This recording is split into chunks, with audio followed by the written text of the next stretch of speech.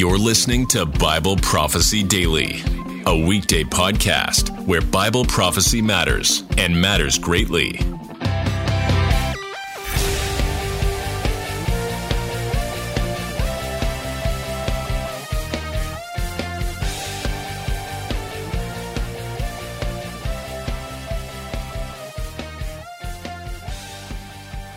I'm Jake McCandless, and today I'm going to be talking about the judgment seat of Christ. If you caught my last episode, I was talking about the judgment seat of Christ. Well, both judgments. The great white throne judgment of Revelation 20 and the judgment seat of Christ. I urge you to please lean in today. I ask that of you because I believe the Lord has a message for us through this episode. But I say that because of the battle I've had to get this episode together. The file, the raw file where I'm recording this, says Jake's episode 4, take 6. Yes, take 6. Am I that bad? Well, I mean, you be the judge of that. But it's been straight out of Proverbs 16 or Proverbs 19, Proverbs 16:9. We read, we can make our plans, but the Lord determines our steps. Proverbs 19, we read, many are the plans in a man's heart, but it is the Lord's purpose that prevails. I feel like this is where this is coming from. So in my previous episode, I started what I thought was going to be a series of episodes about images that we could burn in our mind to help us not only know the events of the end of the age, but to know the trajectory of where we are now to then. I shared one that I called the end-time image for the soul. Talked about how when we talk about preparing, what are we talking about preparing for? Ultimately, it's the judgments. The judgment of, is our name in the Lamb's Book of Life or not? And then the judgment seat of Christ. Us as believers going before the Lord. And then the plan was, I was going to do an episode on an image of the end time that I believe we can burn into our minds and have an idea of the trajectory of everything, all the moving pieces of the physical end of the age events here on earth. But that has to wait. For in every which way I've tried to record and put that together, I have ran into walls, and I'll spare you the details. So here we go, given the conversation that I believe the Lord has directed me to, doing it with the flu, so if I don't sound too hot, that's why. We'll blame it on that, right? But I want to go back to the judgment seat of Christ. What does that look like? Well, there's been archaeological work that has unearthed bema seats, the word that is used there. And so we have an indication of maybe something to visualize. But in my journey over the last several years with Stand Firm and encouraging people to remain faithful and help them navigate such a time as this, the Lord has placed on my heart another image of this judgment. It's a bit odd, and it's not universal, so I'll have to break it down, but it's important that we know what's at stake at that judgment. So when it comes to the bema seat, we see from archaeological work, it seems to be a central place within ancient cities where judgments were pronounced. Some say it's like a modern-day courtroom. For others talk about this judgment seat of Christ judgment as like the podiums at the Olympics. We're being recognized by our faithfulness, which matches really well when we talk about the different crowns mentioned in Scripture, the 5 heavenly crowns. They're not talking about royal crowns, but they're talking about victor's crowns, going back to the games. And this image I have actually has its roots in a sermon series I did on the 5 heavenly crowns. You know, the Bible has messed up a lot of good sermons. Hear me out. So in 2020, I replanted a church. Been through a very difficult time. Yeah, did you catch that? 2020? Yeah, we launched January 19th, 2020. And we get about 5 weeks in before COVID hits. Well, when we launched, we began a study walking through Pilgrim's Progress, using that as a guide and just this image of being on a journey.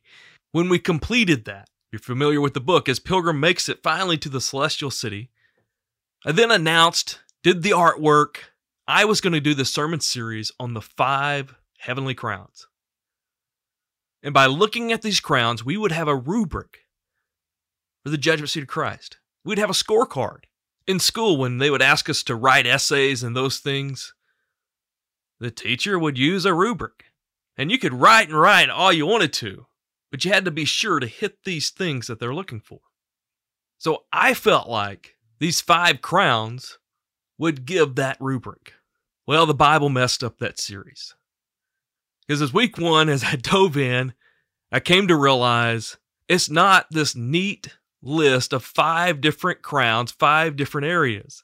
No, all of them, for the most part, talk about just faithfulness. That the Lord is looking for faithfulness. Yeah, that sermon was messed up. So on the rubric, we have this standing firm, this remaining faithful. Matthew 24, those who stand firm to the end will be saved. Our faithfulness is important. Well, if you caught my first 2 episodes, I talked about that. In the first episode, I talked about the need to stand firm, to prepare for the challenges and stand firm in them. And then in the next one, we went to Luke 19, the parable of the 10 minas, Matthew 25, the parable of the talents, and looked at how standing firm isn't enough. That in each of those parables, there is a servant who just stands firm, who takes their talent and protects it, buries it, that takes their mina and keeps it safe. In each parable, the master or the king is angered by that. Of course, that's representing Jesus, and I believe those parables are the best representations of the judgment seat of Christ. The master, the king, returns, and we, his servants, go before him and give a report. Standing firm, faithfulness is base level. Now, here in the West, in America especially, we're not doing a good job of just standing firm, but that's the base level. In both of those parables, the master, the king, is looking for servants that are expanding his business, expanding his kingdom. That's not just a financial thing, but the master and the king's business, his portfolio, is in souls. So if we were to take the financial aspect of the parable of the talents, I always like going to Luke 19, the parable of the 10 minas, because every time you say talents, my mind goes to like America's Got Talent and, being able to sing and whatever talent you might have. It's talking about a sum of money. The New Living Translation calls it a bag of gold. But in the parable of the 10 minas, it's easier to understand this is talking about a certain amount of money they're given. But if we were to back up and say, okay, in actuality, in what this parable represents, is that we are given all types of investments from the Lord. Our spiritual gifting, yes. Our time, our energy, our resources, our freedoms, our opportunities. The list goes on. We're given that. He is looking for us to use that to grow his kingdom, which means to make disciples. When I finished that sermon series, each week the Bible just completely blowing up my plan. That's why it's always best to start with the Bible before you do the artwork, right? That's why it's important to do exegesis, not eisegesis, right? But I walked away from that study so convicted that what matters at that judgment ultimately, now listen again, our walking with the Lord, our loving others, all these things he told us to do need to be there. The fruits of the Spirit, those things need to be there. But that seems to be ground level. He's looking at how did we expand his kingdom? And I became so convicted as a pastor. Because, yes, my heart is that those in the community and beyond that we have the opportunity to reach through the body of believers I'm working with, I feel a responsibility of sharing the gospel and helping them come to know the Lord and walk with him. But I also feel a great burden of those who have come to Christ, that I can walk alongside them and help them hear the words, "Well done, my good and faithful servant." And I became convinced that I can't help them hear, "Well done, my good and faithful servant," if I'm not helping them make disciples. I really believe, based on those parables, if we're not making disciples, we're not hearing, "Well done, my good and faithful servant."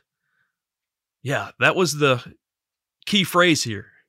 If you're ever going to pull a quote out, pull that one out. If we're not making disciples, we're not going to hear, "Well done, my good and faithful servant." And if there's an area lacking, well, there's a lot of areas lacking in the American church. But if there's an area lacking with a faithful remnant, hear me out. Of the faithful in the American church, if there's something lacking, it's this. If there is something lacking from those the Lord has awakened to see where we are prophetically and have dove into these things, yes, you and me. If there's something lacking, it tends to be this. Most who are tracking in this thing, including me, are on the introverted side. Evangelism, discipling, not our strong suit.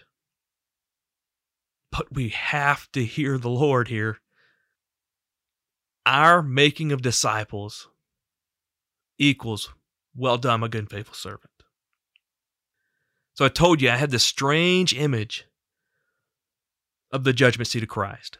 Now, it's not universal. I know this doesn't translate to everyone. But before I felt called to vocational ministry, my goal in life to be a professional bass fisherman. Yeah, that's a thing. I wanted to fish as a career, fish bass tournaments. Again, that's a thing. So within a bass tournament, typically, you go out and fish. You have a start time, and then you're going to have an end time. You go out, you fish, and you're typically trying just to catch 5. You catch your fish, you come in at the set time, you then put your fish from the live well, because you're keeping them alive, from the live well to your bag of water, and then you go stand in line and wait to weigh your fish. And then when it's time, you take your fish, they put it on the scale, and there before everybody, the numbers appear, and the winner is whoever has the heaviest stringer of fish. Again, I know that image is not universal, but picture that weigh-in with me. I believe that's the judgment seat of Christ. Now again, faithfulness matters. Our loving of others, our loving one another. Those things matter. But if we're to look at the parables of the talents and the minas and try to take away, okay, what's the Lord looking for here? And then, go to what he said, right? The Great Commission, Matthew 28. To go and make disciples? To what he called the disciples to begin with, Matthew 4. To follow him and be fishers of men? Or in Acts 1:8, to be his witnesses in Jerusalem and Judea and to the ends of the earth? Yeah, we probably ought to stick with just what Jesus said. But we've heard that so much and it's become so familiar that I think hearing it in this way from the parables really helps. So my image of the judgment seat of Christ is a fishing tournament weigh-in.